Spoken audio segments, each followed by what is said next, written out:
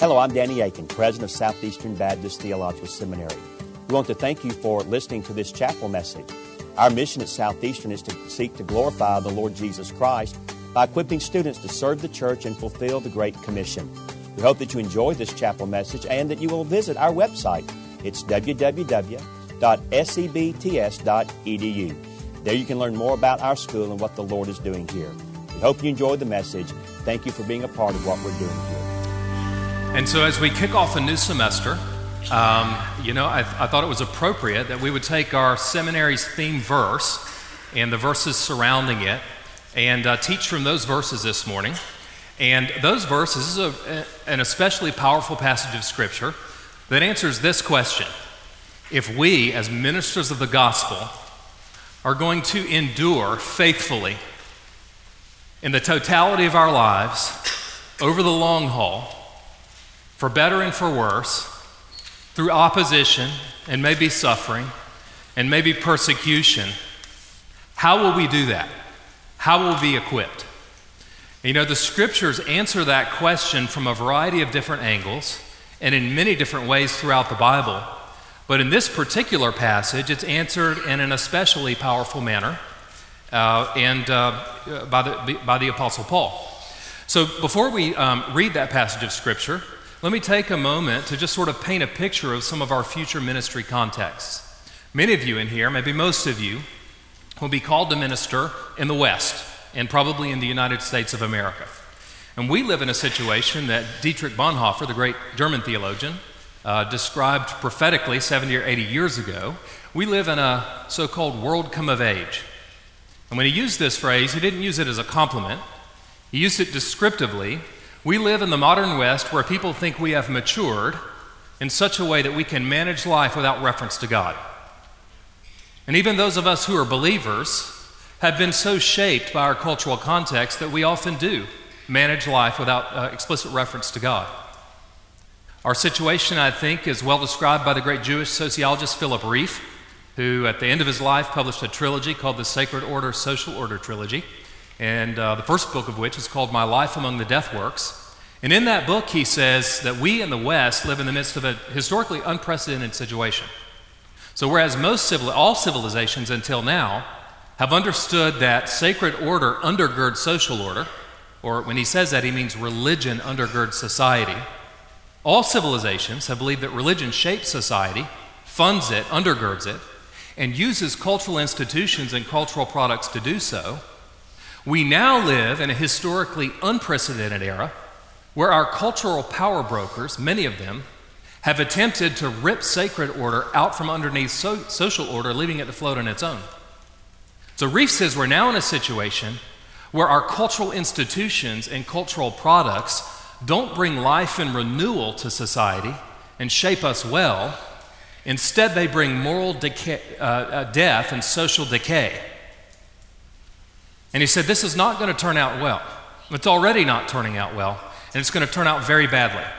And Rieff said that such a situation as this calls for a people who will speak and act responsibly and help our society recover the frightening beauty of the thou shalt and thou shalt not. What Rieff did not make explicit, we will make explicit, that people is God's people, the church. It's a situation that the Canadian philosopher Charles Taylor, not the tennis shoe Charles Taylor, but the philosopher, not to be confused, described in his book called A Secular Age. He said we live in a secular age, and by that he doesn't mean that there are no religions or no believers. What he means is that the secular imagination has so taken hold and gotten a grip over our societies that we live within what he calls the immanent frame. Very similar to what Bonhoeffer was talking about with the world come of age. We manage life without reference to God, and even beyond that, many or most people in the West find the Bible's teachings, many of the Bible's teachings, implausible and even unimaginable. I mean, how could you possibly believe that about sexual morality? How hateful could you be? How could you really believe that the Bible is inspired by God? It's just a collection of writings from camel herders and so forth over a period of a few thousand years. I mean, do you really think the Bible's inspired by God? And so this is the sort of secular age in which many of us will minister, and we will face forms of opposition. We're not sure which forms. We're not prophets. But we will be opposed. Many of you will minister in overseas contexts, Muslim contexts, in the midst of a religion who have many warm-hearted adherents who will be kind to you and compassionate and warm, but the religion itself, Islam, is custom-built to defeat Trinitarian Christianity. It exists to do that. You may serve in pantheistic or polytheistic contexts, where people find it implausible and unimaginable that there's one God who is a personal God, who created everything and yet speaks to the people he created them in his image and likeness. It's just a foreign concept to them. And you'll face opposition, ideological opposition, religious opposition, sometimes physical persecution. The Apostle Paul, when he wrote this passage, was in the midst of facing quite a bit of opposition himself. In fact, we know from 2 Corinthians 11:23 through 27, that already by this point in his life he'd been imprisoned, flogged 5 times, beaten with rods 3 times, stoned, shipwrecked. He'd spent many sleepless nights. He'd gone through hunger and thirst and cold. He bore in his bodies, in Galatians 6, he says, the marks of our Lord Jesus Christ, the marks of crucifixion. Just as Jesus was persecuted, so Paul had been persecuted. And he finds himself now in a Roman prison. And don't get in your mind an American prison. You know, he's not sitting in a heated cell block with lifting weights and eating 3 square meals a day. He is most likely in a hole in the ground, maybe 20 feet deep, with no toilet and no light other than the ambient light filtering in from above, no heat. He is alone, sitting in the middle of his own waste, this man of God. This is what he gets as the temporal fruits of his gospel ministry. And he's writing to his protege, one of the men to which he will hand off the baton at the end of his life. And look at what all he's worked for and how he's suffered for the Lord Jesus. And he said all of this is nothing for the sake of earning winning the prize and meeting the Lord one day. And he's going to hand off the baton. And so I think this epistle is just very crucial, that you see this great man of God, this great apostle. He's got a few things he can say to Timothy. And out of those few things, we're going to talk about one of the most important things today. And so what is it that he's going to say? The answer to this question, I think, gives us the answer of how Christianity, by God's grace, has endured for 2,000 years in the midst of opposition, and how, if the Lord tarries, it will endure for another 2,000 years. It will not be defeated because Christ cannot be defeated. So let's read this passage slowly and reflectively, and we'll spend a few minutes talking about it. Paul said to Timothy, "But you have carefully followed my doctrine, manner of life, purpose, faith, long-suffering, love, perseverance, persecutions, afflictions, which happened to me at Antioch, at Iconium, at Lystra. What persecutions I endured, and out of them all the Lord delivered me.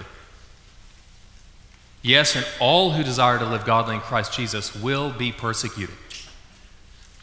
But evil men and impostors will grow worse and worse, deceiving and being deceived. But you, Timothy, must continue in the things you have learned and been assured of, knowing from whom you have learned them, and that from childhood you have known the Holy Scriptures, which are able to make you wise for salvation through faith which is in Christ Jesus. All Scripture is given by inspiration of God and is profitable for doctrine, for reproof, for correction, for instruction in righteousness, that the man of God may be complete, thoroughly equipped for every good work." And so I think the central thesis or central proposition of this passage is something like this. Paul states it to Timothy by saying something like this: Timothy, if you are going to weather the opposition that you most assuredly will face and encounter as a minister of the gospel, you must, by necessity, build your life and ministry on the sturdy foundation that is the inscripturated Word of God. And so I think he makes this argument by means of three observations, and we'll take a look at those observations. So the first observation that he makes is just that the Christian life and ministry is done within a context of opposition. It would be odd, it would be an anomaly for you not to face opposition. Surely there are some people who have not faced much opposition in their Christianity. But this is the normal Christian life, to face opposition. He says, again to Timothy, but you, Timothy, have carefully followed my doctrine, manner of life, purpose, faith, long-suffering, love, perseverance, persecutions, afflictions, which happened to me at places near you, Timothy, places very close by. Maybe you saw them at Antioch, at Iconium, at Lystra. What persecutions I endured, and out of them all the Lord delivered me. Yes, and all who desire to live godly in Christ Jesus will be persecuted. So Paul begins by saying, listen, you've followed my doctrine, my teachings, my ministry pattern, and my Christian way of life. You've seen me do this. Paul's not bragging. Paul often said that he was the least worthy of everybody to be called as an apostle. What he was saying is, Timothy, you have watched me struggle to be faithful to the Lord Jesus in the midst of all these sorts of things, and you're going to face those too, and you need to be prepared. This shouldn't surprise us. What did Jesus say in the Gospels? He said, if they persecuted me, they will persecute you also. Hebrews 11, the faith chapter, makes clear to us that God will not give us necessarily our best life now. And that some of God's most faithful people in Hebrews 11 at the very end, I think verses 35 through 39 maybe, at the very end, the writer of Hebrews says, listen, here's some of the greatest men and women of faith, and look what happened to them. And I jotted some of these down in the margin of my Bible. This won't be verbatim, but the writer of Hebrews said they were tortured, not accepting deliverance because they were looking for a better resurrection. In other words, they could have recanted and gained a resurrection of a sorts and get their life back, but they refused to recant because they were looking for a much better resurrection when the kingdom bringer, the Messiah, would resurrect God's cosmos and his believers. They faced, the writer of Hebrews said, mockings and scourgings. Maybe he had Jeremiah in mind here, who was mocked over the course of his entire ministry. Chains and imprisonment. One thinks of Daniel and Shadrach, Meshach, and Abednego. They were stoned, they were sawn in half. At least one source says that the prophet Isaiah was put in a hollow log, and they sawed him in half while he was still alive, according to that account. These men and women of God lived lives in which they were destitute, afflicted, and tormented. They wandered in dens and caves of the earth. This is not health and wealth. They did put the word of faith out there, and the word of faith brought fruit for the cause of the kingdom, but it didn't bring them their best life now. It brought them the opposite of that in some ways, their worst life now. Persecution and even death. What Paul is saying to Timothy, he's saying, Timothy, listen, man, it is worth it. You've seen me go through this. You've seen me struggle as an apostle to honor the Lord Christ in the midst of all of this, and you need to be ready to face it too. So Christians, seminary students, first-time students, faculty, staff, all of us, we need to know that if we are living the Christian life the way the Lord intended, publicly and faithfully, we can expect to be opposed. And that is okay, because Christianity is most often historically lived out from the margins, from the social, cultural, and political margins. And that's actually where Christianity is most comfortable, where it often flourishes the best. And so we can embrace the moment instead of resenting it. We should embrace the moment instead of resenting it. So that's Paul's first observation. Then his second one is in verse 13, and this verse is kind of a hinge where Paul begins to turn the corner to give it. He did something descriptive, sort of, and then he's going to do something prescriptive. And this is where he's turning the corner. But I think this stands as its own observation, verse 13. But evil men and impostors will grow worse and worse, deceiving and being deceived. So as best I can tell in the scriptures, every time the phrase evil men is used, it is used in relation to people who are clearly and explicitly outside of the circle of faith. These are people who oppose the gospel. And people who oppose the gospel are going to increase. Paul said there's also going to be imposters. And what Paul is talking about here is he's saying there are going to be people who seem to be inside of the circle of faith. And Timothy, this is going to surprise you a little bit more when it happens. It's going to disappoint you more. And sometimes it's going to make you angry. But there are going to be people who seem to be inside of the circle of faith, and they will come against you and try to defeat you. They will come against the gospel, and because you are for the gospel, they will come against you. Where do we find evil men and imposters? I think sometimes when we hear evil men, we think of serial killers and people who go in and shoot up schools, people who are in prisons, But, evil men are found everywhere. They're found in public universities, teaching our 18-year-olds. And they're found in the government, socially engineering our society against the cause of the gospel.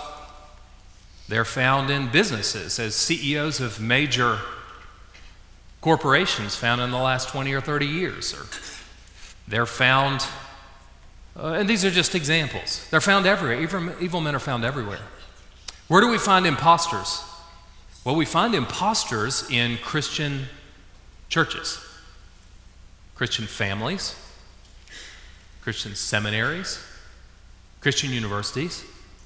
It's possible in a room this size that some of you are imposters, and that maybe you have even fooled yourself, that you think you're inside the circle of faith, but you're not. You've never embraced the Lord Christ. You've never been brought to your knees in repentance of your sin, and never realized that there is nothing at all that you could ever do to save yourself other than to embrace the Lord Christ. It's especially easy, I think, in America to be an imposter in the South. We've got this cultural Christianity, this sort of Southern fried religion, where, you're supposed to walk the aisle when you're 5 and be baptized, or you look like you're not a good family. And where you're supposed to attend church, even if when you leave church, you make it very clear you're not a believer. Often in many ways, being a member of a church is socially advantageous. It's especially easy to have imposters, and it could very easily be the case that we have many churches in which most of the members are imposters and unbelievers. Don't be surprised, men and women of God, if, as you are giving witness to the gospel, the people who oppose you the most vehemently, the most painfully, and the most effectively are people inside of the circle of faith. When you find yourself surprised, remind yourself that you should not be surprised. My experience is that it always feels surprising, even though we know that it's the case. So that's Paul's second observation, that the opposition that you will surely face comes from within the circle of faith and outside of it. And here's where he tells Timothy what to do. So given that fact, Timothy, given, the rosy news that this is what you are going to face in your life, here's the good news. But you, Timothy, must continue in the things which you have learned and been assured of, knowing from whom you have learned them, and that from childhood you have known the Holy Scriptures, which are able to make you wise for salvation through faith which is in Christ Jesus. And Timothy, don't forget that all Scripture is inspired by God, it's given by inspiration of God, New King James says, and it's profitable for doctrine, for reproof, for correction, for instruction in righteousness, that the man of God may be complete, thoroughly equipped for every good work. So here's what he says to Timothy. He says, Timothy, these people will oppose you, and you will oppose them with the gospel that you find in the Scriptures. And how did you learn these things? You learned them from me, and from your mother and your grandmother. These things, we know that's how Timothy learned the Scriptures. And when Paul talks about the Scriptures, we know that he had an eye on the Old Testament, the Hebrew Bible. And Jesus stands at the center of the Hebrew Bible.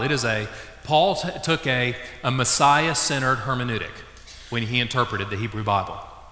And so the Old Testament can make you wise for salvation through Christ Jesus. But he also had an eye on the developing New Testament. He was saying, Timothy, these writings, inspired by God, are the ones that you should cling to and embrace and trust.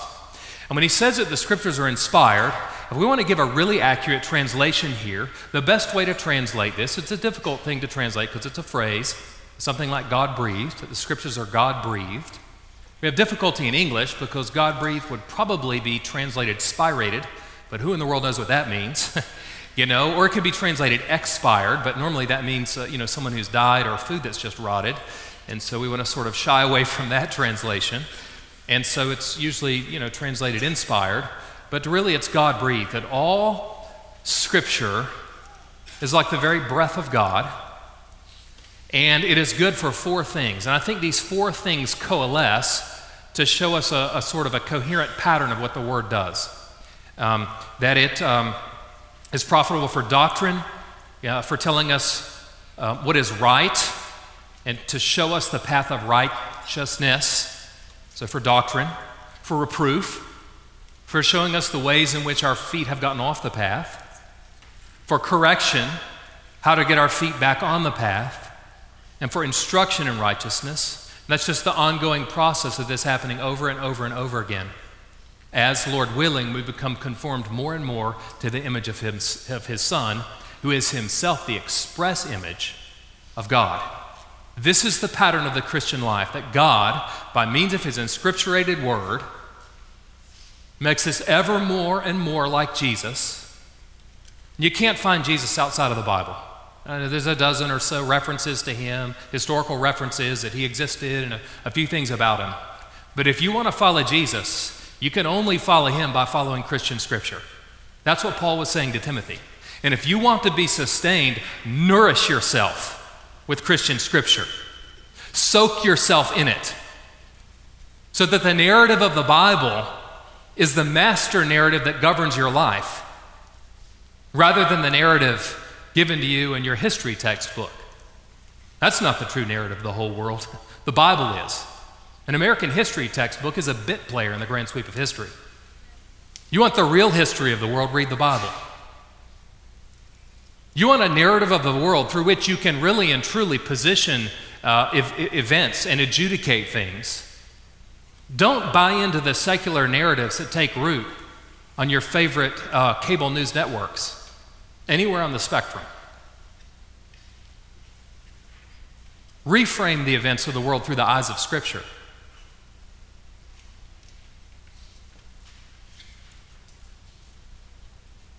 Why do we do this? Paul says to Timothy that the man of God, we can read the person of God, may be complete, thoroughly equipped for every good work. So seminary student, staff person, faculty member, all of us, if we're going to be complete in Christ, and if we are going to be thoroughly equipped for every good work, and only God knows the good works that he will call us to do in the context. We do not know our future. And so God is equipping us right now for things that he has for us in the future of which we are not yet aware.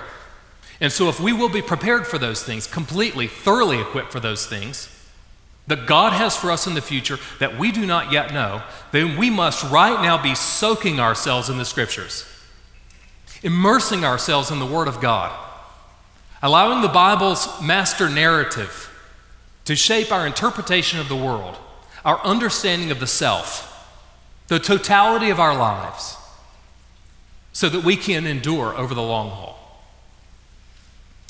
I try to follow a fourfold pattern during my devotional times. A little secret that maybe I shouldn't confess is that I have a hard time paying attention. I am, as they would call it these days, ADD. So I have a very hard time paying attention when I'm reading a text, including the Bible. So one of the things that I do, for me personally, is I memorize Scripture. And as I'm memorizing, because it helps me to really lock my mind in, I try to follow a fourfold pattern that I've borrowed and adapted from other people in church history, and that is read, reflect, pray, obey. And so as I'm memorizing or reading, you're doing this slowly, with the notifications turned off on your phone, without your Outlook inbox on, just close it, and without your mind on anything else, just listening, carefully attending to the word of the Lord. The Bible doesn't tell us to read the Bible very often. It tells us to listen to the word of the Lord. Now, that doesn't mean we shouldn't read it. It means that even when we're reading it, or when it's being read to us, we should remember that we are listening to the living words of a living Lord. And if it helps you to remember that, imagine him seated across from you in the room, speaking these words to you. Bringing ourselves into submission to the words of our Lord.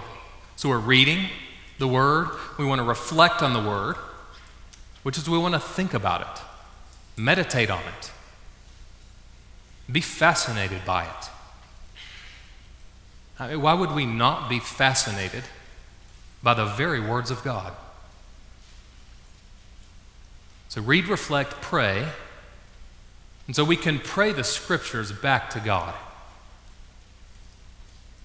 You can be very certain that you've prayed a good prayer if you pray the Bible back to God. This is really sort of what it is, kind of a very good translation of what it means when we talk about praying in Jesus' name. It means praying in conformity with his name and what he stands for. And the way that you can be absolutely and utterly sure of that is when you are praying the words of God. Read, reflect, pray, and obey. So how can this passage that I've read or reflected on, how can it shape my life? And every passage of Scripture, now, no matter how irrelevant it might initially seem, can and will have import for our lives. And so read, reflect, pray, and obey. We can't do these things on our own. We can't do anything on our own in the Christian life. We lean on Christ to do those things in us. And so let's go back for each of our 3 points and just briefly, in a sentence or two, relate those points to Christ himself. The first one had to do with that we do ministry in the context of opposition and sometimes even suffering. So we do serve a Lord who can empathize with us in any temptation or any type of suffering. And more so than we would ever suffer. He was the cosmic king and ministered as a homeless itinerant preacher and then was slaughtered innocently.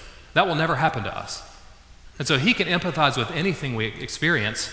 But more importantly, I want to say for the moment that he suffered so that our suffering would be limited to the present age.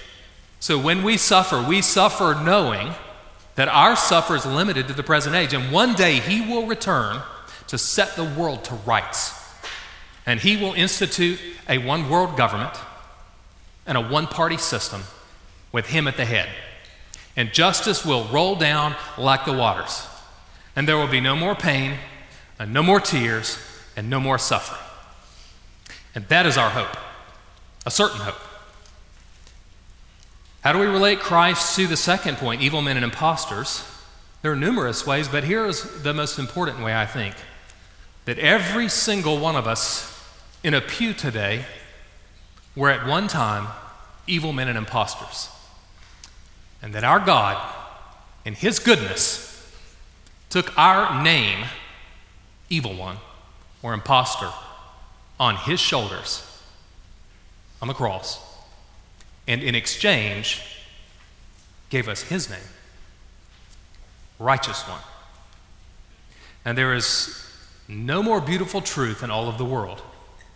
And if that ever ceases to be unsettling, beautiful, ironic, overwhelming, we'll know something's gone wrong. And so let's not lose the majesty of that we were the evil men and impostors. And only because of Christ, we are now not evil men or impostors. And then finally, Scripture. How does Christ relate to Scripture? Well, name the ways. How much time do we have? But maybe we can start by saying this, that he is the axis of the Testaments. He is the linchpin of the canon. He is the towering actor in the creational and redemptive narrative set forth in the Scriptures, and the towering actor in world history. And is he, and he alone, who created the world, the Father through Christ, created the world, And He alone, who could save us and did save us, and gave us the name Righteous One in exchange for Evil One and impostor, and He alone, who stands at the center of Scripture and at the center of history, will return one day to set the world aright. And in the meantime, in this time between the times, it is He alone, through the Spirit, who will enable us to weather the opposition that we will certainly encounter as ministers of the gospel, and that He will work in and through the events in our life and our study of Scripture and our loyalty to Christ to build our life and ministry on the sturdy foundation that is the inscripturated Word of God. And so let us together pray today that God will sow His Word deeply into our hearts, the innermost recesses of who we are. The heart in the Bible is a central organizer of the human person. And although it is deeply private in one way, it radiates outward publicly in every way.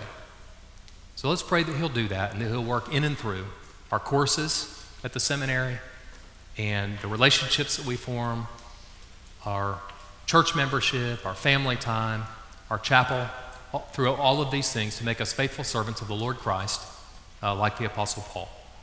Let's pray. Father, we come to You in the name of Your Son, and only because of Him do we have a claim on You for You to hear our prayer. But because of Him, we come boldly before Your throne with confidence.